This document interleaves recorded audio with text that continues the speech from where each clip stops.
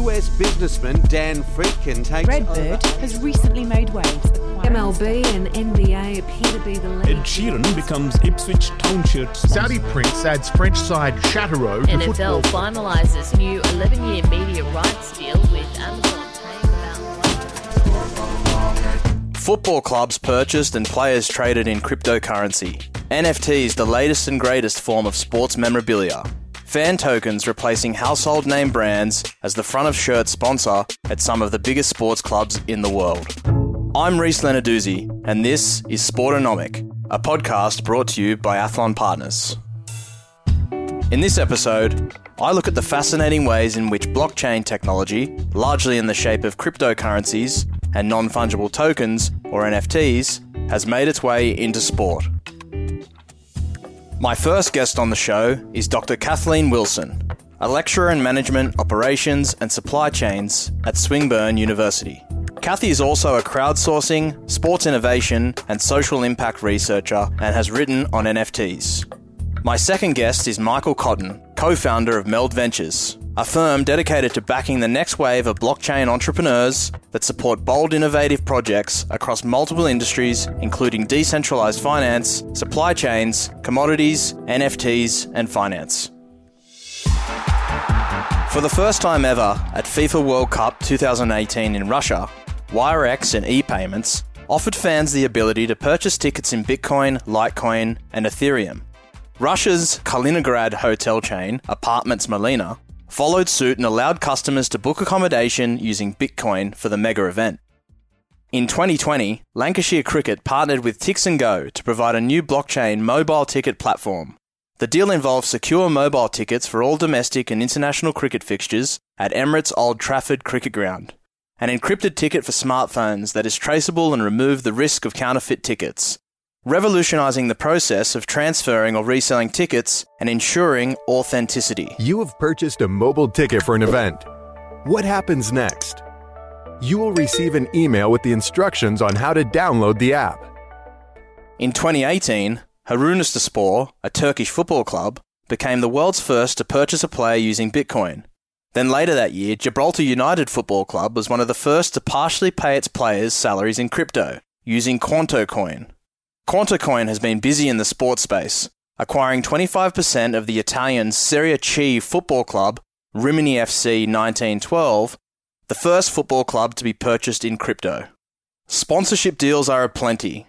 eToro cryptocurrency exchange has become a big player in football sponsorship, particularly in the UK, partnering with the likes of Tottenham Hotspur, Cardiff City, Crystal Palace, Brighton and Hove Albion, Leicester City, Newcastle United and Southampton FC. eToro, the world's leading social trading platform. Litecoin became the official crypto sponsor of UFC 232 in 2018, sponsoring the light heavyweight title fight between John Jones and Alexander Gustafsson. Litecoin, the official cryptocurrency of UFC 232. Take control of your money and pay with Litecoin. The UFC crypto connection has moved onwards and upwards considerably from single event deals, with Crypto.com now the official cryptocurrency platform partner of the UFC. One may have noticed Crypto.com signage all over the cage in the recent Conor McGregor and Dustin Poirier fight. Aston Martin Cognizant Formula One has also partnered with Crypto.com to become the first Formula One team to partner with a cryptocurrency firm. So, what becomes quickly apparent by merely going through a non-exhaustive list of deals and arrangements is that this technology is far-reaching and has many applications in the sports context, one of which is tokenizing and subsequently democratizing the fan experience. Essentially crowdsourcing and extracting that which lies within the fan experience, ascertaining what a fan of a given sports organisation wants through technology. More on that throughout the podcast.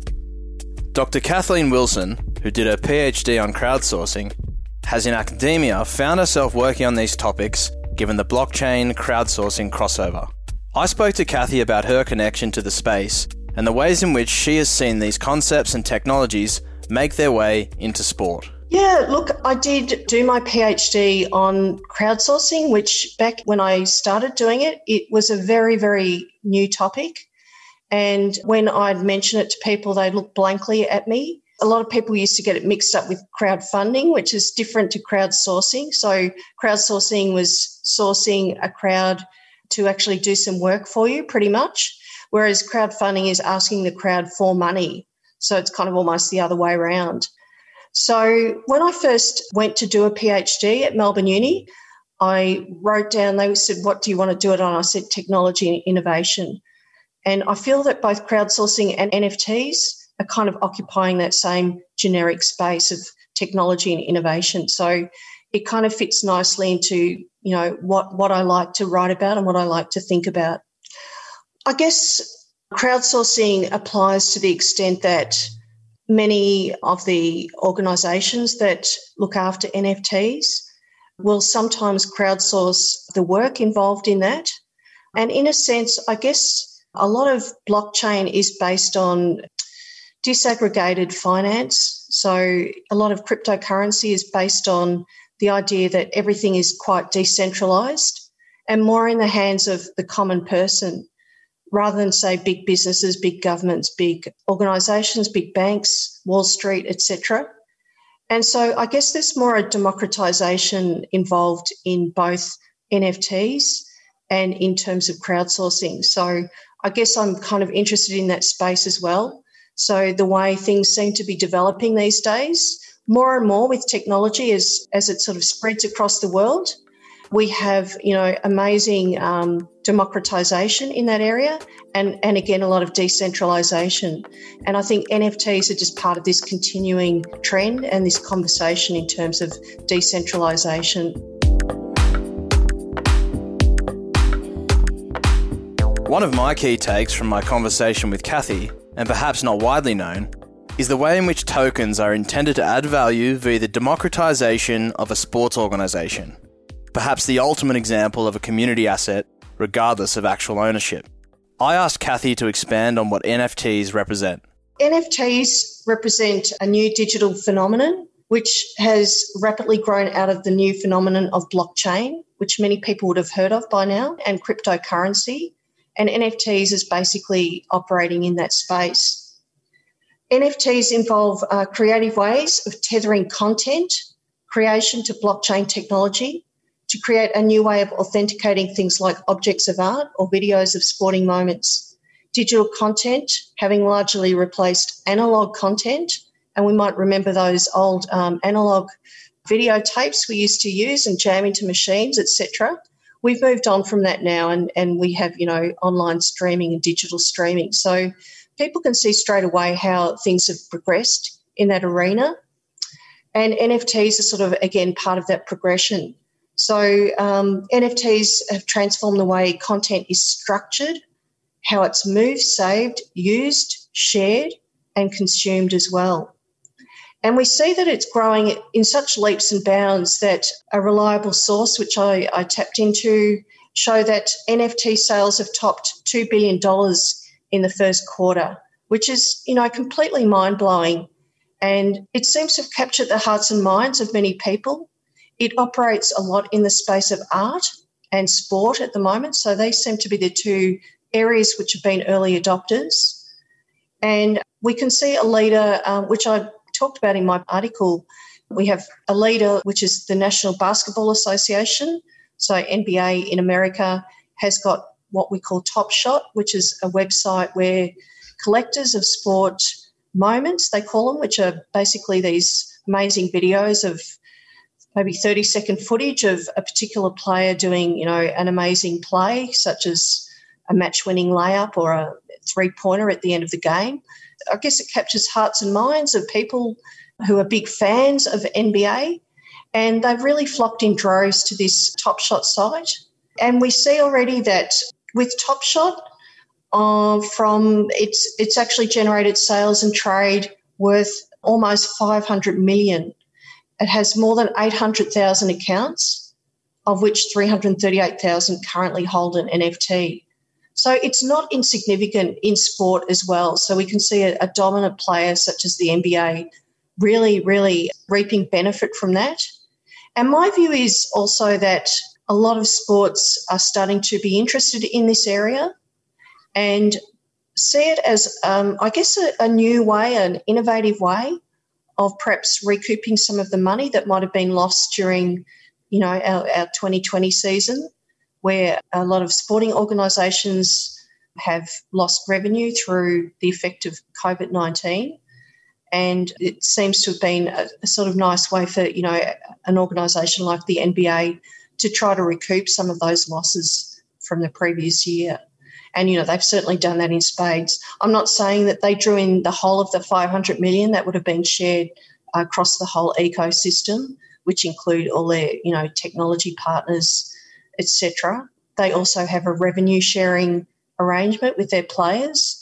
And they also have trailing commissions in on-sale markets. So people will trade and try and flip some of these NBA sporting moments on trade markets where people who are particularly, great fans of a particular player or a particular team or a particular sort of play can actually go on and buy that direct. So I think the NBA's got quite a nice model where they involve not just even the NBA but some of the other associated leagues that come off that. So players all get at least a 5% trailing commission on all sales. So the players themselves are actually reaping a big benefit from this. And in fact, when I was looking at NFTs originally in the area of sport, I also noticed that whilst the general public are big consumers of NFTs and they buy them in great numbers, as I just mentioned earlier, in fact, the players themselves are actually big fans of NFTs. And there are many interviews that you can find on YouTube of big line players themselves talking about how they want to collect their own moments. So a lot of them are quite willing to pay, reasonably high dollars worth of their income to actually make their own collections of their own work. And a lot of them do this not just because it's great to have your own certified version of your own work, which is what an NFT is. And also many people, maybe not necessarily players, who may be collecting them for other reasons, but many other people who buy and collect NFTs, particularly of sport, will actually keep them as an investment. So that's why sometimes you see huge moments. There might be an individual moment or an individual player where that player is highly popular and will actually command quite a big NFT sale. So in some cases that has been over $300,000 just for one NFT 30-second piece of footage. And they may be doing that because they're super fans and they have, massive passion for this player or this type of play. Or alternatively, they might actually be very canny and very hard-headed investors who are keeping these NFTs in the hope that they will increase in value over time. And we've already seen some people actually getting quite a lot of return on doing this. There are also smaller timing flippers, as we call them, and these are people who might get hold of a sporting moment through the NFTs on NBA Top Shots and hold it for only a very short time and then flip it as they can see increasing, attention being paid to this particular player. I've got an example of a young guy called Josh who I found on YouTube who's an avid flipper, and he's already made, I think, $14,000 from his flips in just a few months. So, that doesn't sound a lot, but this is just an ordinary guy, a dad who comes home from work and sits in his study at night and kind of enjoys his collections and flipping them to make a little bit of money on the side. In the case of great sporting moments, these events, that winning three-point shot, that home run, that goal, that try, these are the definition of rare, or at least owning that moment digitally is. Kathy has already touched on NBA Top Shot, and one need not be too imaginative to consider how cool it could be to own an NFT of an important NBA moment. Famous sporting moments featuring AFL star Eddie Betts and former footballer John Aloisi are believed to be among the first Australian NFTs. In the Australian newspaper, John Diddlitzer, Chief Executive of W Sports and Media, which is working with Binance to launch the Australian NFTs, said, "John and Eddie are athletes who own moments in time. John's penalty in November 2005 is the sort of moment that defines lives and that people know where they were when the moment happened. Equally, Eddie is the sort of footballer who creates magical moments that stay with people and makes them fall in love with sport. So to be able to capture their moments in a really unique and engaging way is something that fans of the players and fans of those moments can hopefully treasure and legitimately own part of. Mark Twain wrote in The Adventures of Tom Sawyer, Tom said to himself that it was not such a hollow world after all. He had discovered a great law of human action without knowing it, namely, that in order to make a man or a boy covet a thing, it is only necessary to make the thing difficult to attain. I asked Kathy to speak to the concept in economics that scarcity equals value. Scarcity does equal value. We know that's a very well-established economic concept, and NFTs really do take advantage of that. So if I allude to an example which I heard about recently, and that is Jack Dorsey sold his very first tweet, and he sold that for over $2 million US. And I guess that is a scarce commodity. I mean, it is a once-in-a-lifetime moment that he's managed to capture, and he's sold the rights to that to somebody. So the person who owns the NFT of that will always own the underlying digital rights to that particular first tweet. And what that person does with it, they could be an investor, they could want to hold it and then sell it later on in the hope that it increases in value, or else they might just be a Wall Street type who enjoys collecting interesting assets which they can hold. It may be something like a fine wine, can keep and both enjoy and brag about, and also sell down the line if they want to. Because such an item is so scarce and rare for that particular item, for example, there will never be another moment like that. You know, they can very much trade on that. Again, as we've seen with art and other areas where scarcity equals value, particularly in the non-fungible area, which means that it's a unique product, then if there are limited or only one versions of something and they're for sale, people will often snap them up because of that concept of scarcity equals value. We've got, other really interesting examples of that. Fox, for example, is putting its whole collection of Simpsons animation onto NFTs. So again, you may want to get the very first NFT of Bart Simpson appearing as he did, back in whenever The Simpsons started many years ago. So I can imagine some of these animations may start appearing as NFTs and may, again, reap quite a lot of value for both Fox and maybe the investors who are shelling out money for rare moments in that animation history.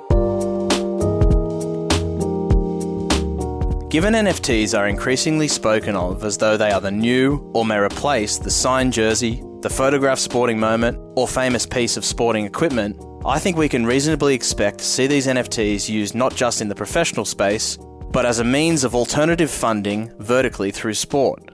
Beyond the professional level and the strictly commercial utility, I wanted to ask Kathy how this technology might make its way into the lower level, amateur and grassroots of sport.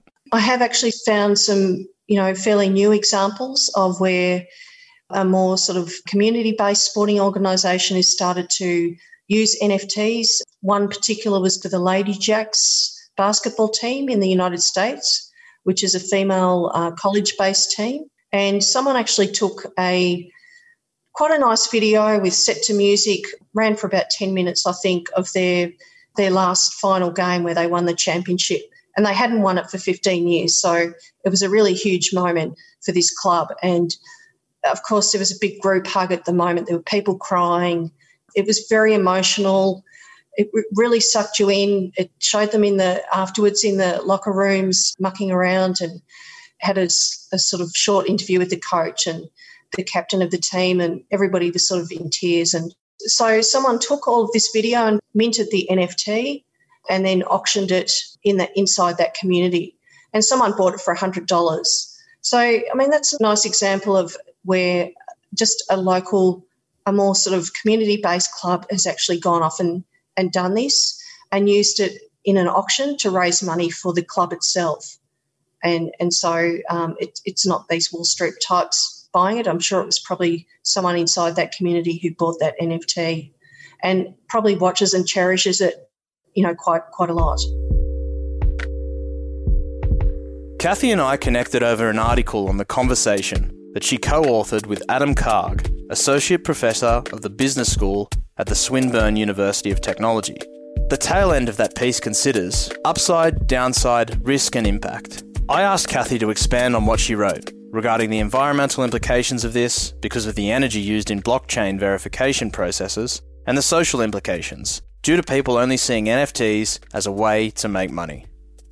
Well, look, I'll start with the upside, and that is my colleague and I who wrote the paper, we've been really focusing a lot on some of the future uses for NFTs and where we see it actually going. So is it going to die or not?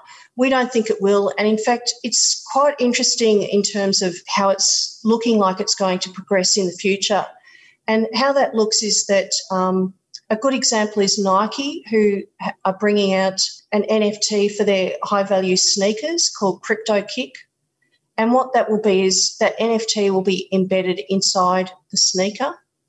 And so you're going to see this marriage between NFTs and collectibles and actual material items out there. So embedded in maybe sneakers, clothing, jewellery, handbags, all sorts of things that people can wrap their heads around. So, and with the Nike example of the CryptoKick, not only will it authenticate and verify the ownership of that particular set of sneakers, so NFTs are quite a nifty, easy way of guaranteeing that it is the real thing. Now, the downside is clearly the environmental and sustainability issues. So we know that the blockchain verification process that goes on behind the blockchain, which guarantees these NFTs, a lot of the bigger blockchain cryptocurrencies such as Bitcoin and Ethereum use a particular sort of crypto mining, as they call it, so the verification process behind it. And unfortunately, you have, many, many people and using lots and lots of power to do that. So there are plans afoot to try to modify that process to make it a lot more environmental. And so there are plans afoot to alter the way that happens. And so that's developing at the moment because clearly the people behind these cryptocurrencies are not happy about the amount of power that they're sucking in. And a lot of them are also moving to renewable energy sources. So they'll only use hydropower or things like that to create their cryptos. There's also, I guess, the social aspect. So, there is, and I brought this up in my article, there is the idea that there is this NFT bubble. So, there's a speculative bubble. There's a lot of maybe more mums and dads, investors going in and buying various NFTs in the hope that because they are rare, that they will all increase in value, and that will not necessarily be the case. So, we can't know what's going to happen in the future, but, it can't be that every single NFT that is deemed to be rare is actually rare or will actually increase in value over time. So there may in fact be a number of people who lose money, and that would be possibly particularly sad for more sort of speculative mum and dad style investors. And it may, in the bigger finance world, it may also cause a sort of a knock-on effect and, cause all sorts of other financial issues going on in the future. After the break, I speak to Michael Cotton from Meld Ventures about two of the biggest movers in this space of fan tokens and some of the technology. Rugby, it's a game they play in heaven. Look out for our podcast, The Running Game, where Matt Dunning joins me, Tim Gilbert. Each week, we speak to players, coaches and legends of the game. We look at the game from every angle at all levels, from Test rugby, the club game, city to country, and the way it's played at school. The Running Game. Come find us on your podcast app.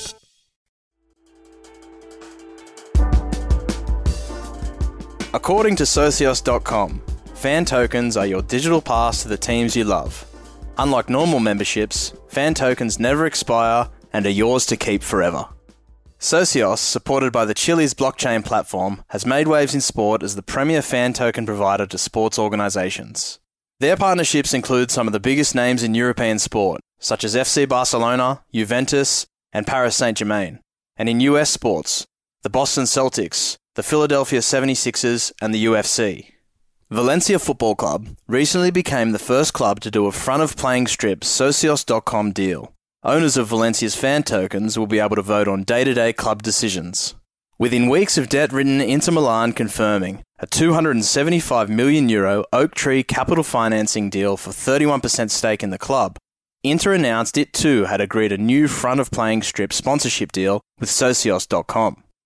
Pirelli chief executive Marco Tronchetti Provera confirmed that the tyre company would be ending its near 3-decade spell as the Serie A club's shirt sponsor. National Football Association teams, Portugal and Argentina, have also done deals with Socios. Whilst we were working on this podcast, it was announced that what was formerly known as the Primera Division, the Argentinian top-tier professional football league, has been rebranded as TorneoSocios.com. Across all these deals, the tokens are intended to provide fans that own them with access to voting rights in polls, VIP rewards, exclusive promotions, AR-enabled features, chat forums, games, and competitions on Socios.com. But why else are clubs, national teams, and now leagues doing these deals? Well, the reality is that many of these entities are struggling financially. Some are struggling pre-COVID, and the pandemic has certainly added to their woes. These deals represent an alternative form of funding from traditional sponsorship and investment. Distinct from the club, team, franchise approach of Socios, Zilliqua has become to be known somewhat as the individual player token platform, collaborating with footballers like Diego Costa and James Rodriguez. In an interview with Insider Sports, Amrit Kumar, President and Chief Scientific Officer at Zilliqua, mentioned a relationship with Polaris, which is essentially the sports marketing and athlete image rights representation arm of George Mendes' juggernaut football agency, Gestafoot, that represents the aforementioned players, as well as Cristiano Ronaldo and Jose Mourinho. In the interview, Kumar points to their platform benefiting athletes and fans alike. He said, for fans, you would have a digital signature from the player and you could even win a signed jersey by the player. These are the sorts of physical utility that also gets added to our digital NFTs. You can even win the possibility to have a one-on-one session with the player. For the player, imagine I'm a well-known football player and I have a huge fan base of 1 million users, 1 million followers on Twitter and Instagram. Now I'd like to monetize my own personality and my own worth using that fan base that I have. The idea behind NFTs and monetizing yourself, remove some of those middlemen and directly serve your own fan base. You could shoot a video, like a video to wish happy birthday to your favorite fan, and you can sell that NFT to your fan base directly. That can happen because you have the marketplaces which are developed on blockchain, on which you can just take your NFT, put that on sale, and then anyone can buy that NFT from you. You could even do auctions for your NFTs as well. You could literally go to a marketplace, build on a decentralized network, bypassing auction houses, have a direct connection with your fan base, and that is very powerful. I asked Michael Cotton about two of the biggest movers in this space of fan tokens and some of the technology. Rather than bombard with questions, Michael's the kind of guy you just want to let speak. So I did. To give you a fundamental rundown, so Socios, their offering is kind of a mixture between membership and frequent flyer program. So really that's how you should think about those tokens. It's not quite a, Qantas frequent flyer points. It's not quite membership. It's some sort of cocktail between the two, which is an interesting concept. I think where we're seeing some strange elements is partly the teams and the brands that are getting involved with these kind of products don't really understand the tech, and this is a real issue because what it means is they don't really know what they're getting in for. And this is not to say Socios is doing anything particularly wrong, but it's hard to make an informed decision when the people making those decisions don't really actually understand what they're doing. And this is probably one of the fundamental issues in the space. And the blockchain tech natively and naturally is a complex topic. It's not a really simple to understand area. In many ways, it sort of defies normal thinking in the way that the actual systems process. A really good example with Socios is their actual fan tokens are based on what's called a private blockchain or a side chain, which means it's a permission blockchain, which kind of goes against what blockchain is meant to be intended to do, which is that you control this digital asset, that it's yours and you have all the rights to it and you have complete control. In reality, the difference with a permission blockchain is it's kind of no different to having access to like a Google platform, in that Google can just go shut you off and close you out one day. And look, again, not to say socios would do that, but the intention of blockchain is that is the kind of control you should have. You should have control over your own assets and rights to your own assets. So that's kind of an interesting piece in itself, because what it really means is, number one, the fan tokens are actually quite sort of segregated from the rest of the industry because they run on this private blockchain. They're not something that moves freely throughout the Ethereum blockchain, for example, which is where most of the transaction volume is today. The Chiliz token is different. The Chiliz token is a full ERC20, which is one of the most common Ethereum token types. But the fan tokens are quite different.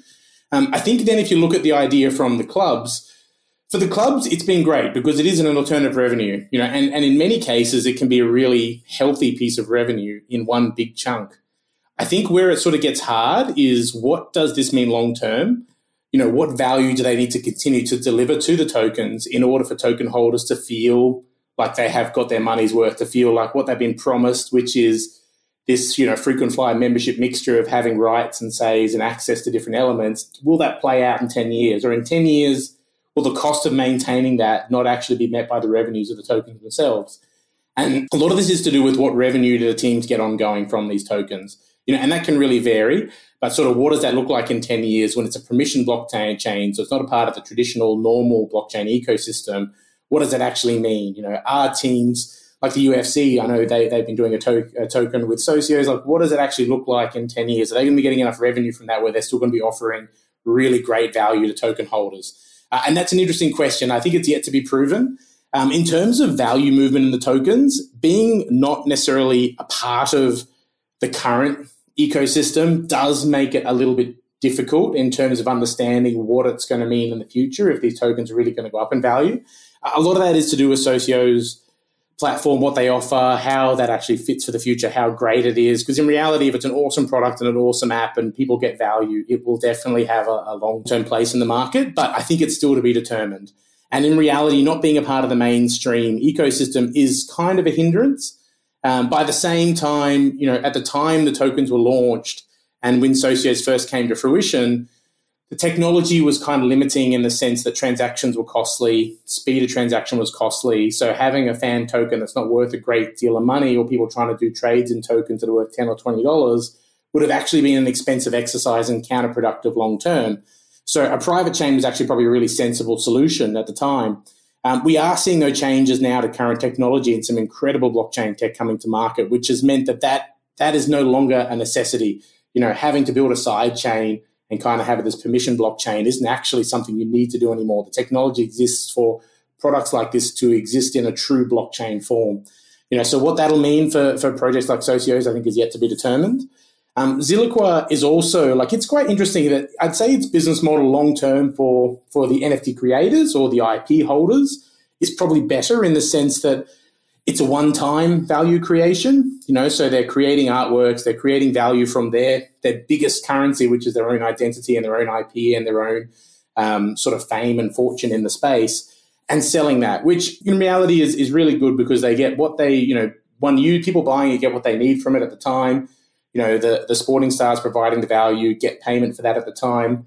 So it probably has a longer term sort of outlook. I think what's quite difficult, and we're seeing a little bit of this come up, is where we get smaller groups of players sort of branch off from mainstream larger offerings inside the different sports. So a great example is at the moment, it's only a small group of players offering these NFT products through Zilliqua, which means in reality, if we see a larger scale offering from some of the sporting teams that they're a part of, their singular offerings aren't as powerful as it would be to collect something that the whole team's involved in, for example. And we are seeing, and I think we will see a lot more offerings around completion of entire sporting offerings or entire team offerings. The other piece for Zilliqua is it is kind of a niche blockchain. It's been in the market for quite some time. Its market cap is solid, but it's certainly not groundbreaking in the blockchain space. It's got some really interesting tech. It actually uses a sharding method of breaking up the way transactions get processed, which is kind of unique and is really interesting. But again, it's probably tech that is struggling in the battle against some of the new current technologies. So a really good example, Algorand, which is one of the new leading technologies in the blockchain space. The founder of the team is Silvio Micali, considered the grandfather of cryptographics. A lot of the actual equations and cryptographic mathematics he invented is used in most blockchains. He invented zero-knowledge proofs. He invented pseudo-random number generation. He's won the Turing Award, won the Golding Award. He's considered probably one of the greatest minds in the space. And he, several years ago, with several other MIT professors, started working purely on blockchain. And they're a really good example of the kind of caliber of work and quality of tech that's coming to market that really sort of raises the question, what happens in 5 or 10 years when there's these incredible technologies? Do they dominate the space as everything get built on top of technologies like Algorand? Do we see some of these niche blockchains that are really interesting and useful become even more niche? They sort of say using just in particular countries or particular cities or really particular products. But even then, if there's stronger products out there that also mean by being built on top of them, you're gaining access to a huge ecosystem that's also already on top of that same blockchain, does that mean we'll see these other technologies really be triumphant? And what will that mean for products like this? And I think that's probably the interesting question for what's to come. This is new technology, and these are even newer ways of using it. When it comes to sport and these token deals and arrangements, there are essentially 3 main parties to consider: the fan, the team or the athlete, and the blockchain platform product provider. So who wins? Can all parties benefit? Having heard Michael discuss how this marketplace is taking shape, I wanted to inquire a little further on how and where value is created. In terms of if we're looking at where is value with these products and where does it really come into play, we do have 3 key parties here. We've got, the brands creating the tokens. We've got the IP holders, such as the actual teams and sporting teams. And then we've got the people who are investing in the tokens. Again, I think people who are investing still do need to understand the tech and where the tech's going. It's kind of like buying real estate. If you buy into a suburb that you think is going to boom, it's probably more likely to be successful. If you buy into a suburb that, maybe have some tough outlook in the future, they might be about to build a highway right next to your house in the next 5 years, and you think this kind of thing's going to happen, or there's some clear issues that mean that it's maybe a bit rocky in terms of what's going to happen there. It's a good example where you really need to do the same research when buying into blockchain. At the moment, a lot of people don't. It's kind of just this, everything in sort of crypto goes up. I sort of try to talk about it as blockchain because I think crypto is this scary word, and it feels like this madhouse of money and, this monopoly money that sort of just goes all over the place, and, you can sort of invent dollars. And to a degree, it has elements like that. Like if you feel like doing some research into things like CryptoKitties or Zed Racing, which is one of the other big sporting where you can actually raise crypto horses, it's a whole can of worms that's super fascinating for anyone who wants to do some digging. But in terms of this piece, I think for long term, I think where value will be created and the products that will be really successful is, number one, products that are built on blockchains that are going to stand the test of time, which is 2 things. The blockchain fundamentals make sense. The blockchain fundamentals look like they will scale. A great example is Ethereum now on a really bad day. So in May, we had Ethereum transaction cost peak at $71 US to do a transaction. So if you wanted to buy a coffee with Ethereum that day, your coffee was $4, your transaction fee was $71 US, and about 45 minutes to go through. So your coffee's also ruined while you're waiting to get it. So it's a good example of scaling issues. So, it's a great example where that is a real problem in the future. So that's like the fundamentals of what you should be looking at in the blockchain tech. I think from the brand side as well, and this really plays out because if it's meaningful for the brands, the investment side is also going to value from it, because the more value the brands get from it, the more that's going to be committed to making more value in the tokens. So a lot of the long-term outlook at the moment is to do with royalties. So with a lot of blockchain now with NFTs, you can actually embed royalties where for life, whatever happens, this royalty piece chips off and gets distributed to the actual IP holders. Where this is probably most important is when that royalty isn't centralized. The reason that's such a big deal is if you've got centralized products with blockchain, the blockchain piece becomes irrelevant, because if the centralized piece goes down, the whole thing goes down anyway. So a great example, if there's reliance on a centralized piece delivering the royalties, regardless whether it's supposed to be this lifetime royalty effect, if that goes down, in reality, if the brands aren't receiving their royalties, they either have to find a way to fix it and build a new centralized piece to manage that, or they're going to stop delivering value because they're not getting any return from it. And that's kind of an interesting piece of the puzzle too, is to, what that's going to mean. I think there's an incredible opportunity here for brands and for sporting teams and for content creators and artists and all these different elements to really find value in this space. But the other big issue we're having is the tech is still brand spanking new. It is young. There's a lot of development to happen. There's a lot more work on the tech actually having sort of intrinsic value inside the actual tech itself. A really good example at the moment, like the Kings of Leon album. I don't know if anyone saw the Kings of Leon album get released. It basically was just a token that says you own the Kings of Leon album. It doesn't actually have anything in the token. And that is where it starts to sort of unravel a little bit in terms of the value of the token itself.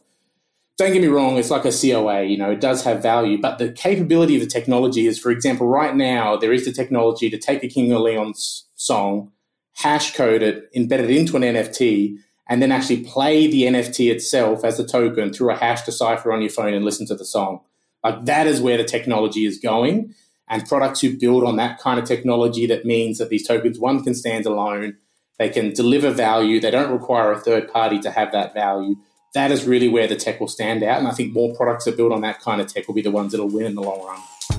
One of the points that became apparent throughout my discussion with Michael was that many of the players, clubs, teams and franchises probably don't understand the tech to the extent that they should, going into these deals and arrangements with blockchain-based token providers and platforms. I asked Michael to speak further to what it is we are talking about here in terms of tech and fan tokens, and to make distinctions between the variety of products out there. In reality, there's basically two token types. Like, there's a whole heap of other tech that, branches off this, but there's two key different token types. You got fungible tokens and you got non-fungible tokens, NFTs. What's interesting is NFTs weren't actually really designed for necessarily art originally.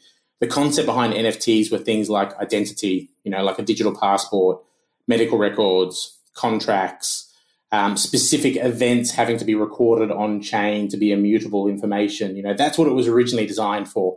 And very quickly, the idea that, hang on, well, if it can represent you as a human being and an identity that's really verifiable on blockchain, it can also represent an item, represent a digital asset, represent an artwork, represent a fan token. So it is really where the market has sort of latched onto it and seen this crazy opportunity. And we've seen chaos in the market for, the last 6 to 12 months of just NFTs just going wild. I think, in terms of the next step down, it's going back to this, what blockchain is it built on? Because it is a lot more important than people realize. There's several things to consider: quality of the technology, what they're actually doing. I think the other really big piece that a lot of people sort of don't think about is the team behind it. Because in reality, if there's good quality technology, but there isn't a great team that's going to be trusted globally by things like governments who are going to issue CBDCs, there's probably going to be a struggle for that technology to ever really be adopted broadly. And that is kind of an issue in itself and kind of a roadblock for a lot of blockchain techs. That's not to say it should just be that, but in reality, I think we'll see a world where there's several blockchain technologies, but they'll each be leading the pack in their sector and their type of technology. So whether that be a really private, trustless blockchain that doesn't necessarily have a lot of broader traditional adoption, then you'll have blockchains that are incredibly powerful, incredibly secure, and designs that broader adoption makes sense, payment transactions make sense. We'll see this kind of tech, and then we'll see other little niche use cases that'll have really specific capabilities built inside the technology. But, we aren't going to have a million different blockchain techs, because I think it really doesn't make sense. It's kind of like having, a million different search engines. Sure, they might exist, but in reality, there's a handful that will be the absolute be-all and end-all for 99% of the world. And we'll definitely see a lot of the same play out in blockchain. Once you've got then your blockchain tech, you've then got your NFTs, and then you've got your things like fan tokens. Like, fan tokens are just NFTs, just sort of renamed. I think what you sort of also need to think about there is things like forking. And I know, look, this is a lot of detail and this can wig some people out, but forking is where the blockchain actually splits and you end up with duplication. And this can be a real issue. And this is why a lot of transactions can take a lot of time, because having certainty that you won't have forking is a lot to do with why things can take a long time to transact. It's trying to make sure that the likelihood there'll be a fork is low. So blockchains that, for example, have no forking are probably going to be more likely to be utilized for NFTs, whereas blockchains that do have forking are probably going to be sort of shied away from for the NFT side. I think at the moment we are still seeing that people just don't understand the technology, so no one's sort of really considering this. Because also in reality, when any product pitches to a brand or to a team or to anyone to create an NFT, when they're people who don't necessarily understand the tech, you don't talk about all the things that might be a problem in the future. You talk about how awesome NFTs are and what a great opportunity and how much money can be made. And so, look, it's not taking anything away from Zilliqua or Socios. They're both really great products and they do really interesting stuff. But, you know, I think in the long term, there's going to be a lot of fight for this territory and there's a lot of quality products and a quality tech out there that's going to be interesting to see what happens.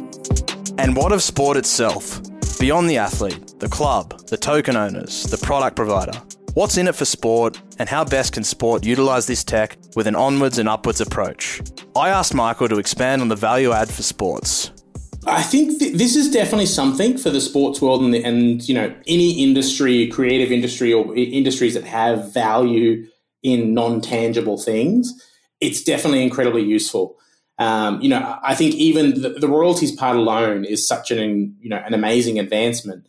You know, the idea that music artists can long-term have their songs traded for the next 100 years and for life have royalties automatically feeding back into them as an artist or their family or their estates, that is an incredible step forward. Like, there's no doubt about it. Even the ability to have certainty of ownership, you know, that ability of authenticity on chain is really fascinating. You know, one of the cool pieces I talk about a lot is provenance. You know, going back to the Kings of Leon reference, you know, the idea that you can actually look on chain and see that it was issued from the Kings of Leon wallet is the ultimate form of knowing it's the original, you know, like, so that kind of thing is all possible with blockchain.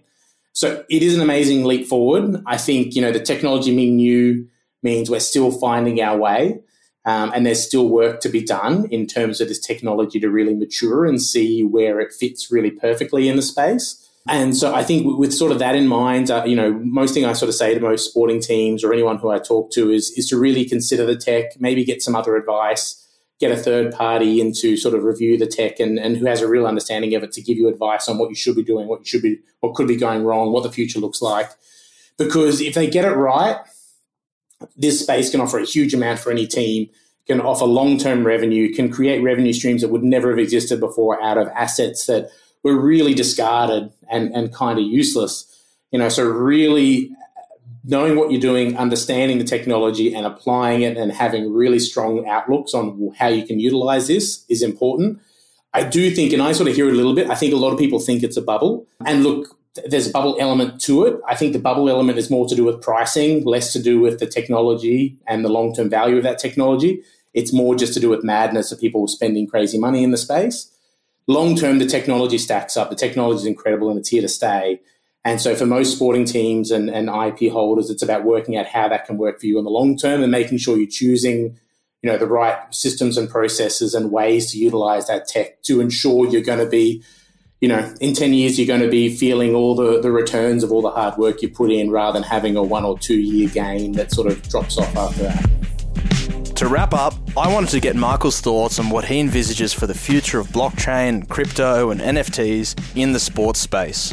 So look, long term, I think we'll see it well and truly entrenched everywhere, whether that be from e-gaming to traditional sports.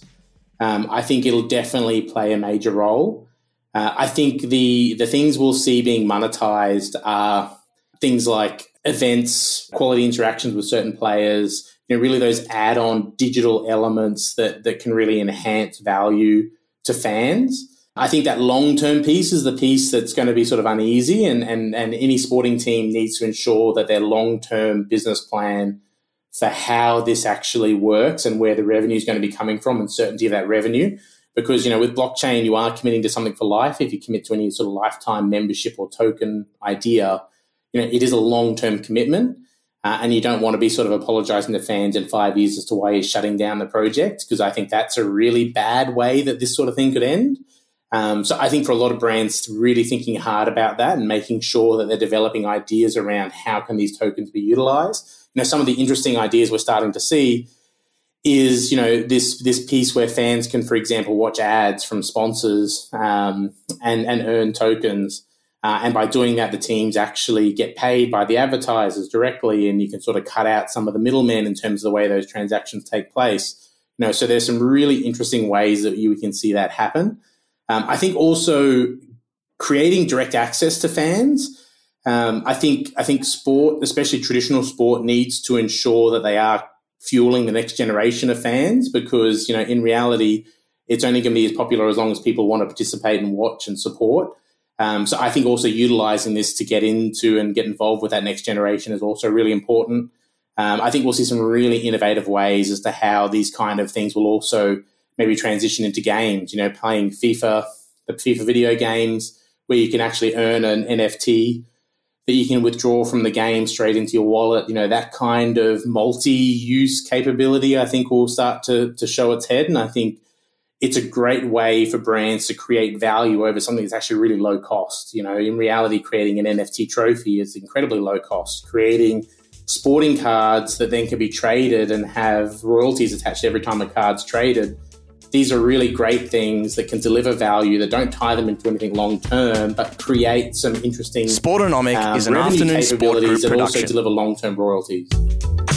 It's early days for crypto and NFTs in the sports industry. And in this experimental stage, it's probably a matter for all involved to ascertain quickly what works and what doesn't.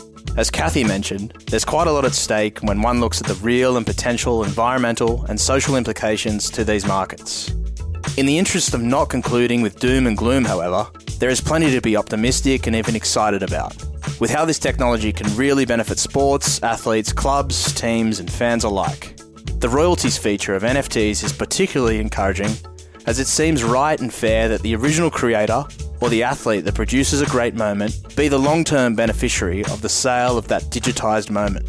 We learned throughout the European Super League debacle that some of the biggest football clubs in the world don't know their fans or understand their motivations. Fan tokens, with the ability to conduct surveys or hold elections or other votes for fans, might reconnect clubs and supporters. And clubs might again be truly shaped by the fans that are, in essence, the reason the clubs survive and prosper. Thanks for tuning in to Sportonomic. Make sure you find the show, follow and subscribe on your favourite podcast app. A huge thank you to this week's guests, Dr. Kathleen Wilson and Michael Cotton. Thank you to our sponsors, Athlon Partners. You can find further detail at www.athlonpartners.com. And thanks to our producer, Dan McHugh. If you'd like to get in touch, you can find me on Twitter at Reese Lenarduzzi.